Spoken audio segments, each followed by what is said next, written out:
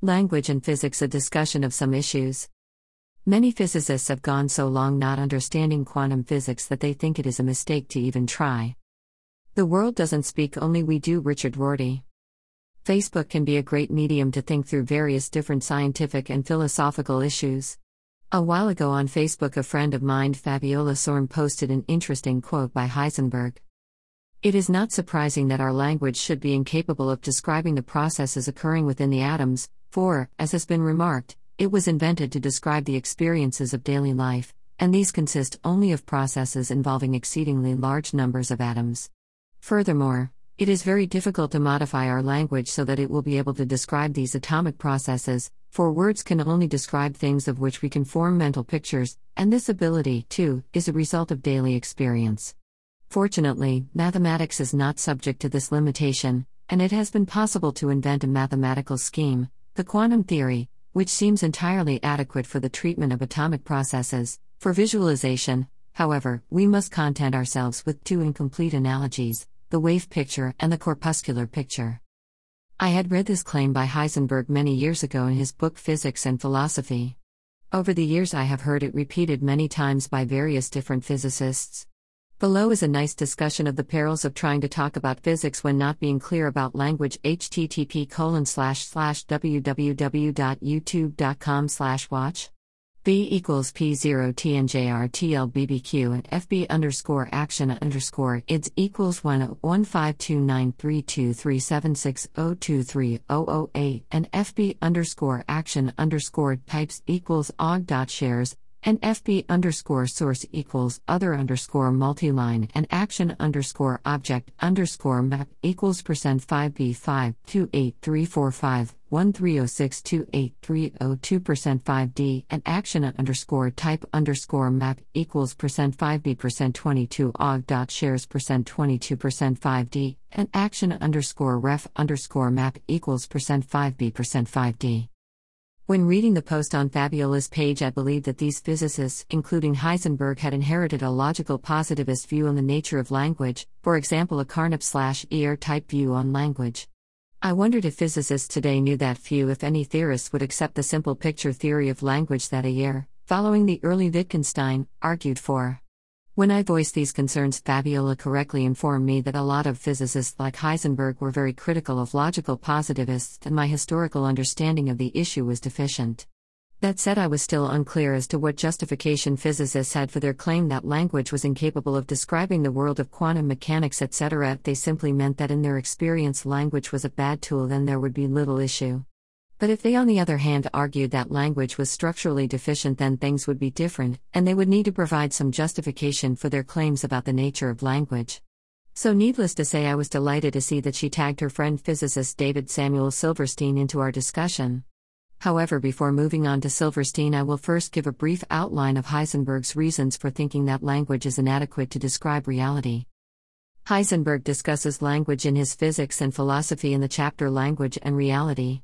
He argues that language is by its nature vague and that even if we try to define the terms of language, we will have to rely on some basic concepts which are themselves vague. He claims that language is vague because of its evolutionary history. He gives various examples of what he sees as the primary difficulty with language, for example, color-blind people who use the word red and green without having any idea of what the actual extension of these terms. He begins with the discussion of color and appeals to the work of Socrates, who in Plato's dialogues showed the slippery nature of concepts that we think we have a handle of, for example justice, equality, the good, etc. He credits Aristotle with giving us tight definitions of concepts and says that Aristotle gave us our scientific language. He then notes that Aristotle's emphasis on logical analysis and syllogisms etc., while important, doesn't capture the actual vague pattern of ordinary language discourse. He then talks about how we develop a scientific language, through technical definitions, which is different from natural language. He argues that this technical language, prior to the theory of relativity and quantum theory, could be employed consistently and without difficulty.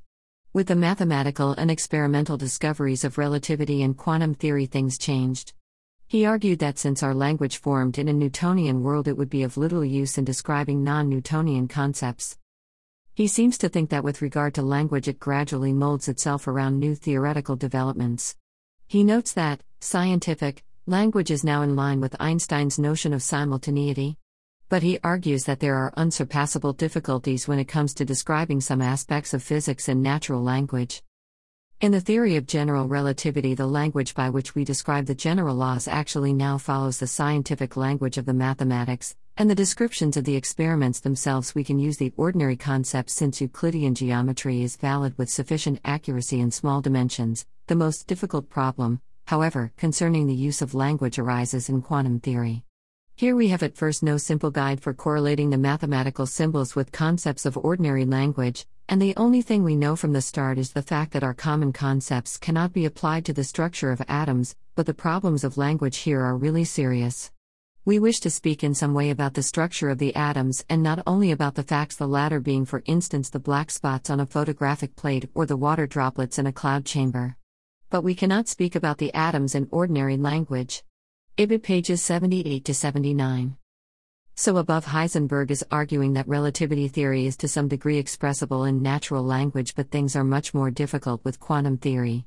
He goes on to note that there have been two alternative approaches to trying to describe quantum weirdness in ordinary language. The first approach is to speak vaguely and poetically about the discoveries of quantum mechanics.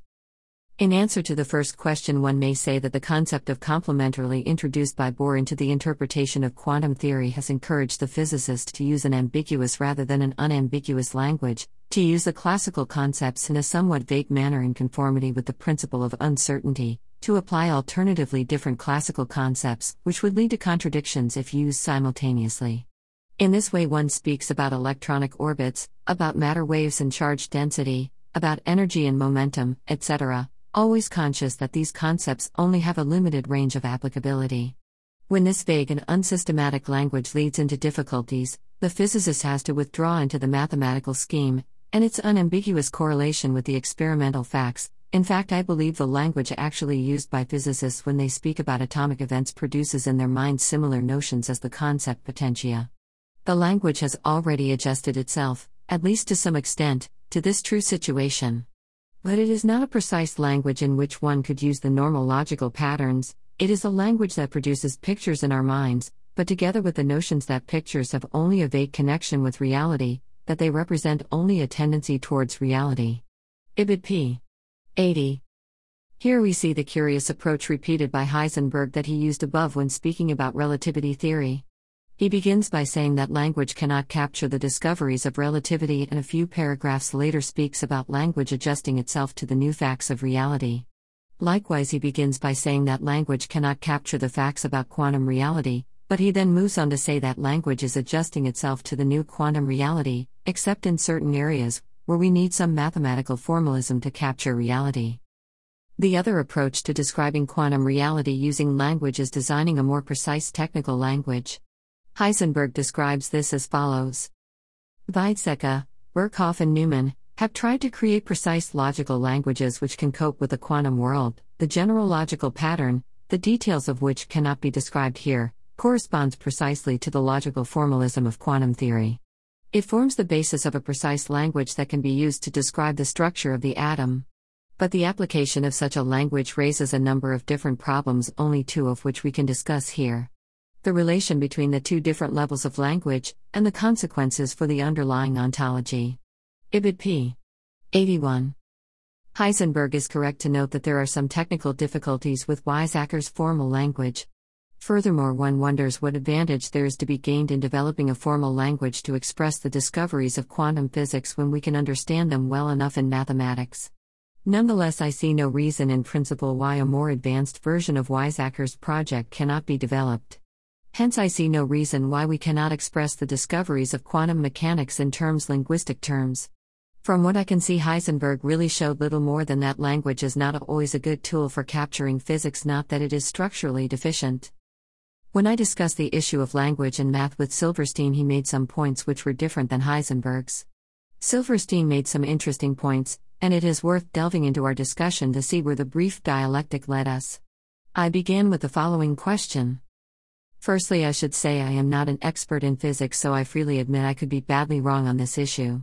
That said, I think it is worth discussing because I don't understand the structural features of language that physicists are presupposing when they speak of the nature of language. You begin with the following claim. To a very large degree, our verbal language is something that is limited due to the fact we as humans are hardwired and evolved within the macroscopic world where the laws of Newtonian mechanics apply. Because of this, the quantum world is something that is a complete breakdown of our intuition. When we even begin to attempt to intuitively describe what happens within quantum mechanics, we find ourselves in the dark when we either use our current language or further modify it to something that makes little to no sense to us. You claim that because of the conditions of our linguistic evolution, a place where Newtonian mechanics apply, our language fails us because of a misalliance between our folk intuitions about reality and the strange facts about the quantum world. I think here when you talk about folk intuitions about reality, you are not speaking about language, but about our intuitive theories of the world.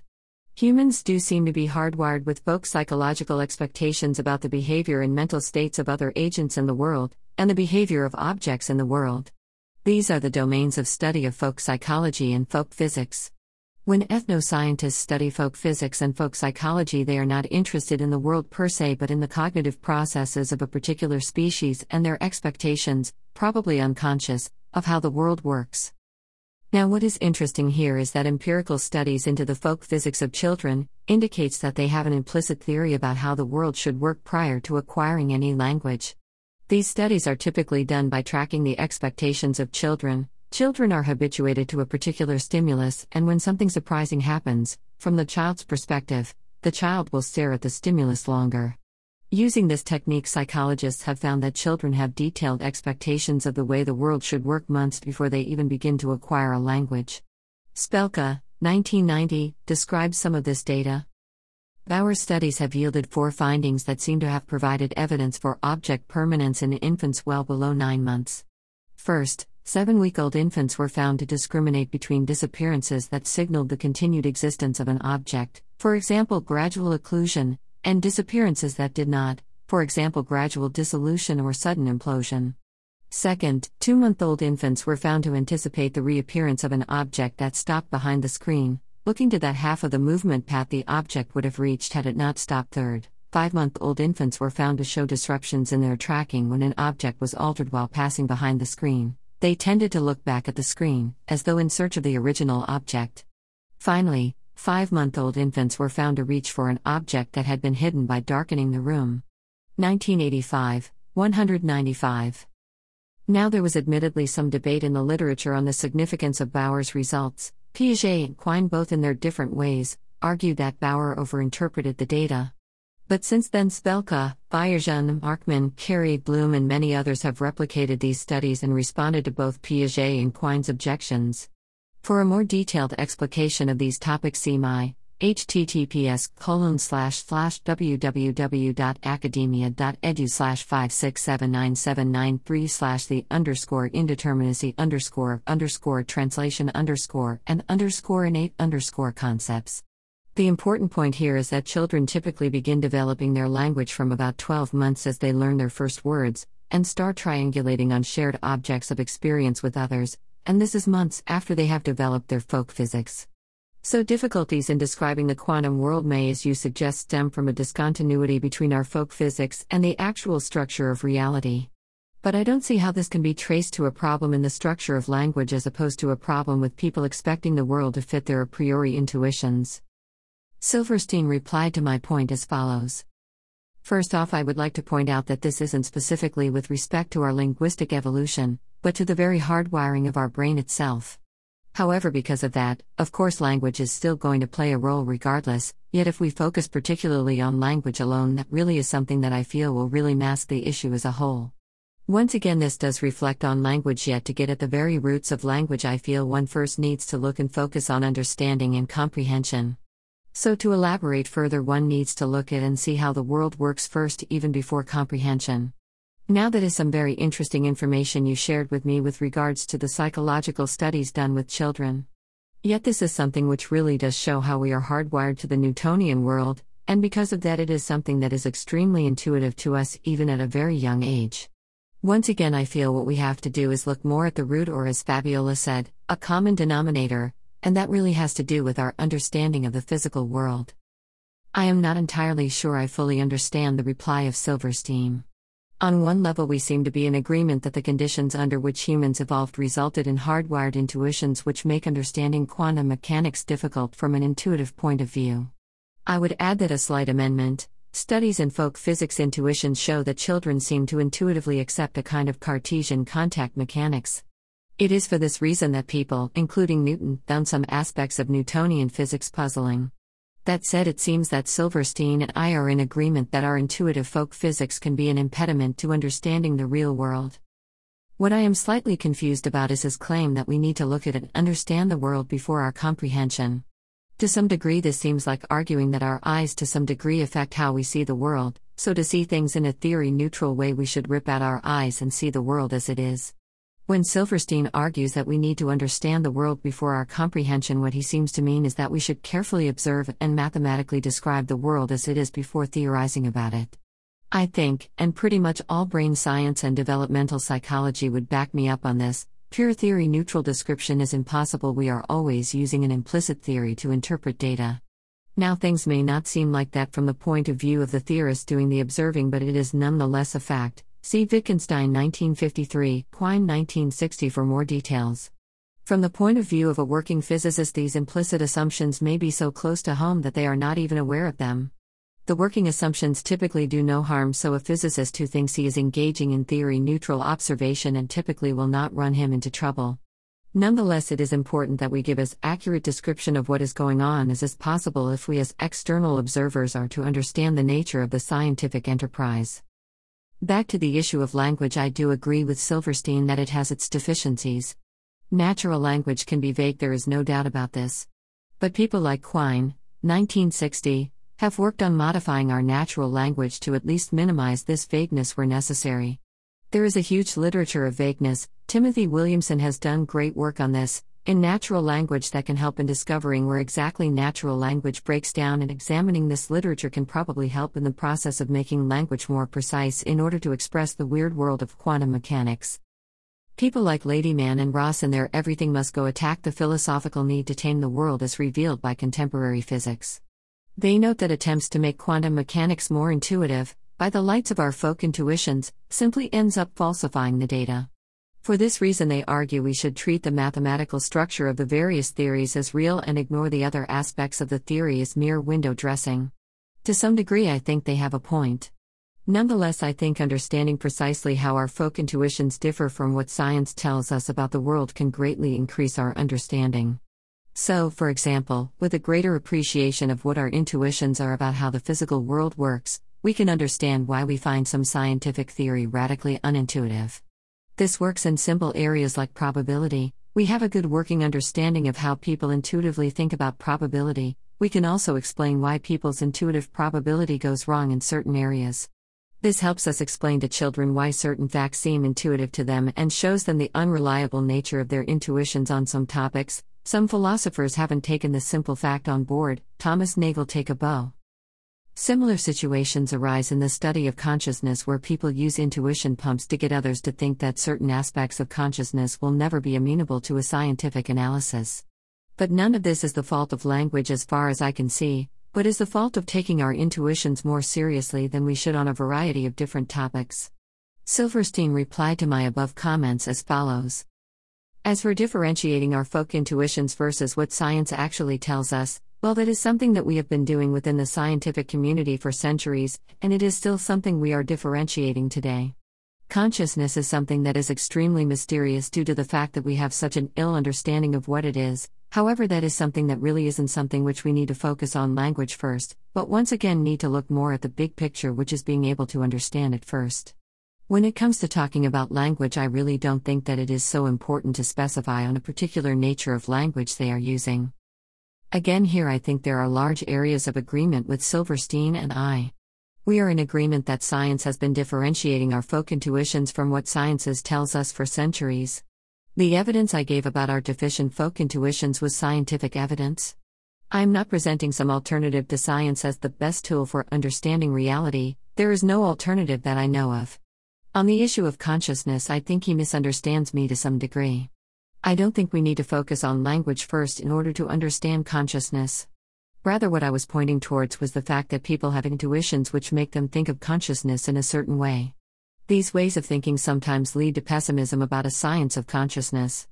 People like Dennett use language, analogies, metaphors, intuition pumps, to get people to think differently about consciousness. This is not a replacement of the experimental approach, rather a helping hand in getting people be less guided by their a priori intuitions about the way we should or should not approach consciousness.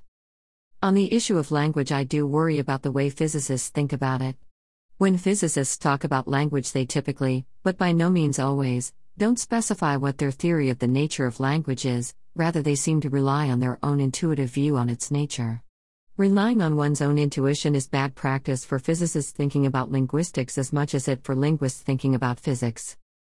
I think that it is necessary, if language is being discussed, for the person to give some indication of what they mean by the word language.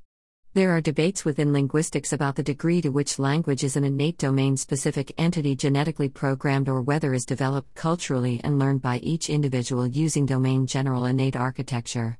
I think it is important to take a stance on these issues, as if you are going to talk about language being limited in ways X or Y, you need to justify this with empirical data about the nature of language.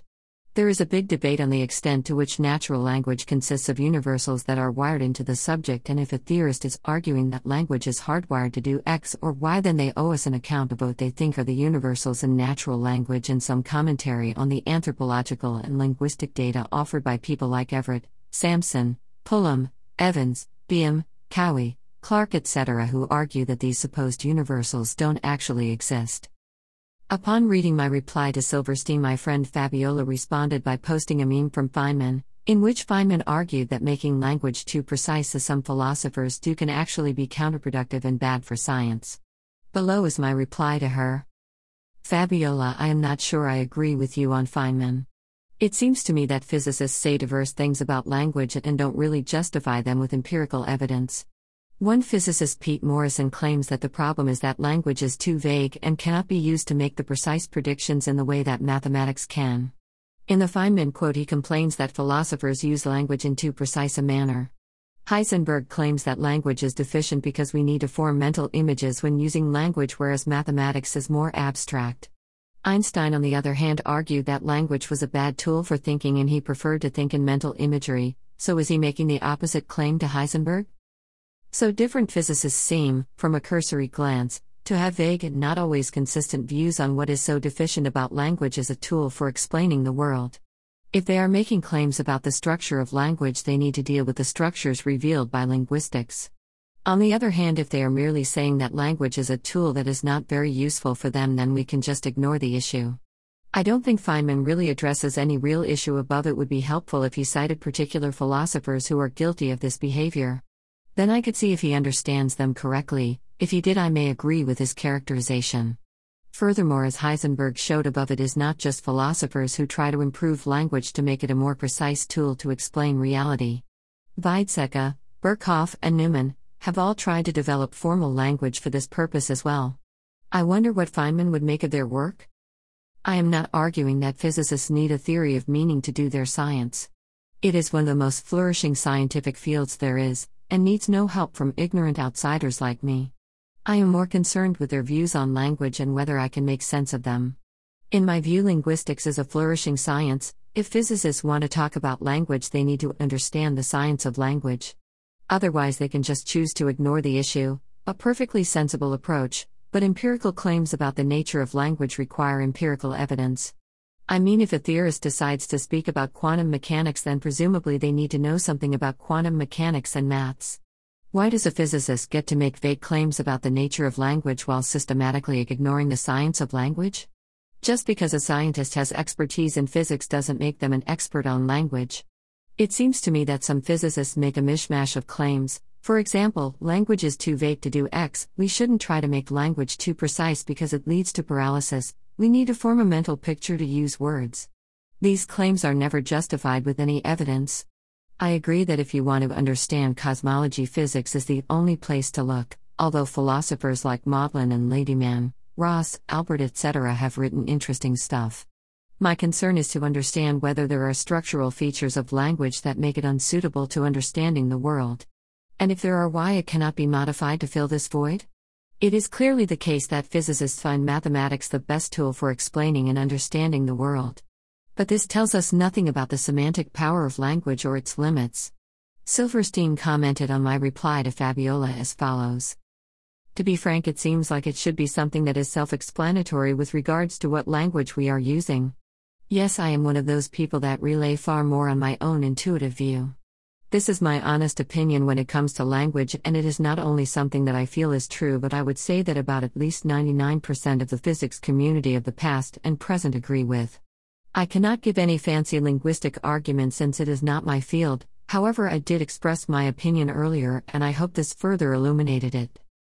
More than anything he said, in our discussion, I'm in strong disagreement with Silverstein's above claim about language. If a theorist wants to make claims about the structure of language, they need to provide empirical evidence to support these claims. The fact that 99% of physicists agree with him on this fact is not relevant at all. Furthermore, this 99% of physicists seem to be in disagreement about what it is about language that makes it so deficient. Is it too vague? Is it too precise? Heisenberg seems to think that the problem with language is that we need to connect our words to mental images in order to give them content. This claim is simply false. Some people are extremely poor mental imagers and don't use mental imagery in using their words at all. See Koslin et al. 2006, and Galton 1880. I have discussed mental imagery and how assumptions that all people have the same degree of mental imagery leads to theoretical mistakes in my blog post, https://www.academia.edu/5959711/Dennett_and_typical_mind_fallacy. I think that physicists can claim that they don't find language a useful tool, and that is fine as far as it goes. But when they argue that language cannot express X or Y, they need to provide real empirical evidence to support their claim, and neither Fabiola or David Silverstein have provided this evidence. On the issue of mathematics, Silverstein's claims are interesting, but again I think they need to be qualified. He argued, now mathematics is something which is not so limited, because with mathematics we are writing down nature's laws, which is something that automatically comes to us, and no matter how it comes out, it is something that we write down and describe not with verbal language but the language of the cosmos. Hence we are not limited to inventing ways of describing things, when we are discovering the endless and different amount of ways the laws of nature comes to us.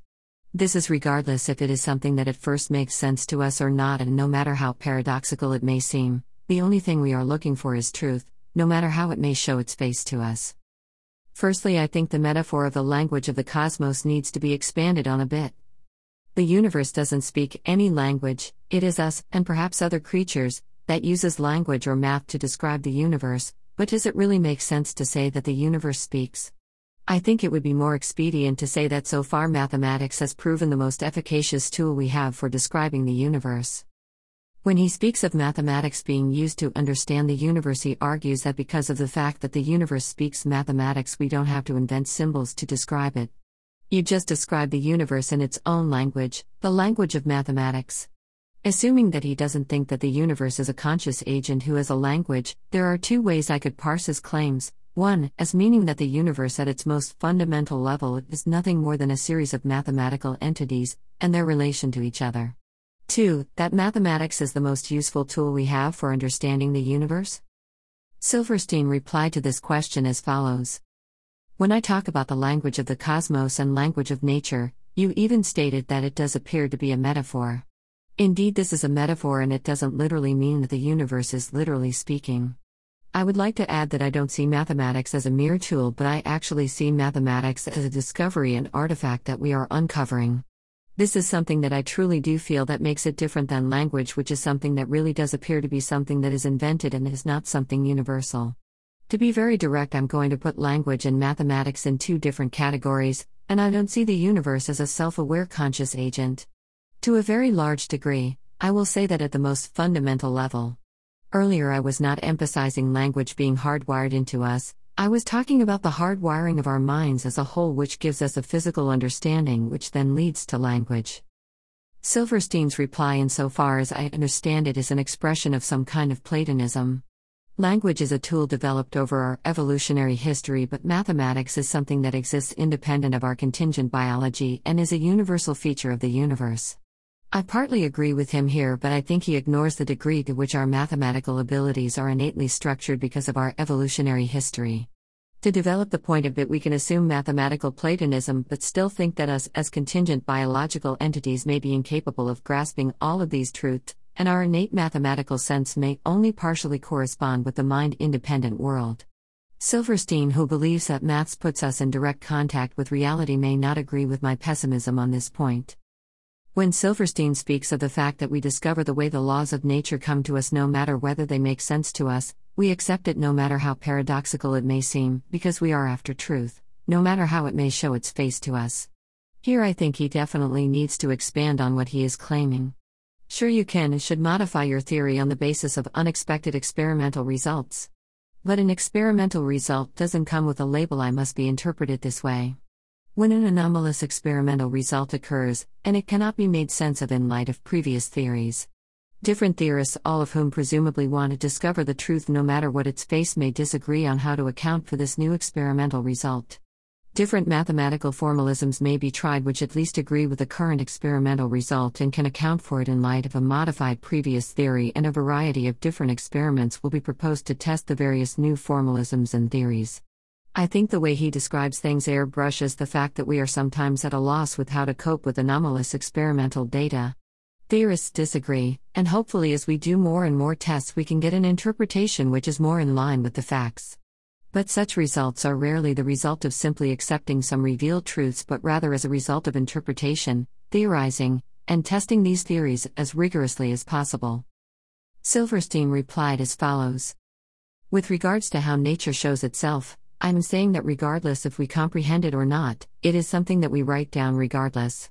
As I stated before, there are things that observation plays a key role in the picture, and regardless if what we are observing cannot be understood and if there are no words to describe it in the dictionary, we write down the mathematics regardless, and when it comes to labeling, yes, it does indeed come with a label, we simply just need to decipher what it is telling us.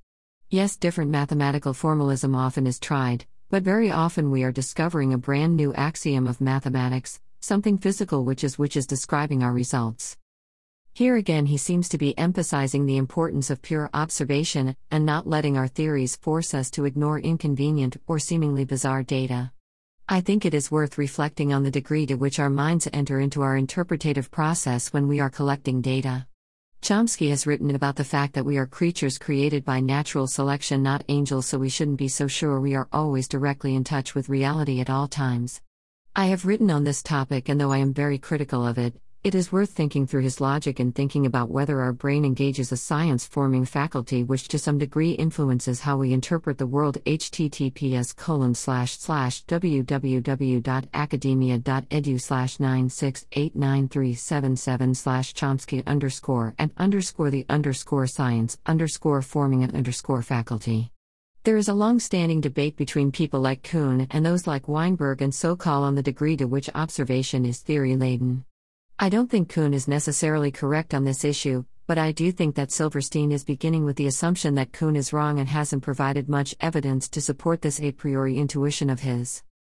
When Silverstein talked about the evolution of language, he noted that it developed in our Newtonian environment. But he spoke about mathematics as something we discover and read off nature's language. To some degree I agree with him on this. I think Frege and Husserl both conclusively showed that mathematics cannot be entirely reduced to psychology. That said, some of our implicit mathematical abilities are shared with other animals, dogs, crows, non-human primates, etc. There is good evidence that we have an innate number sense which we use to acquire our more complex mathematical abilities. See for example, https://u2.b/kbz. G1G1Ku. Above, Susan Carey discusses the evidence for an innate number sense. In a different direction, Ian Hacking and George Lakoff have discussed the role of embodiment in the type of mathematical structures we develop. https://u2.b/pusar_8die. https://u2.b/wu. UNT-ARQ. Above is a talk by Hacking on mathematics development and Lakoff on embodied cognition. None of this, in my opinion, shows that mathematics can be reduced to cognitive/embodied processes, in my opinion. But it does show that if we are going to discuss the nature of mathematics and language, we need to pay attention to cognitive science to justify our positions. We do know that in the brain there are different areas which specialize in language and math. We know through brain damage that the areas are dissociated from each other. A person after a stroke can have much of their mathematical abilities spared, while losing the ability to speak and understand language, and vice versa.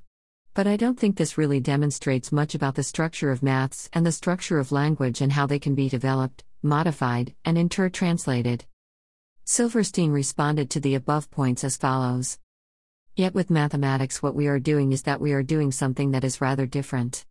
Even before we can understand what it is we are writing down our observations, something which we very often are forced to come up with entire new names because of what that very observation is telling us.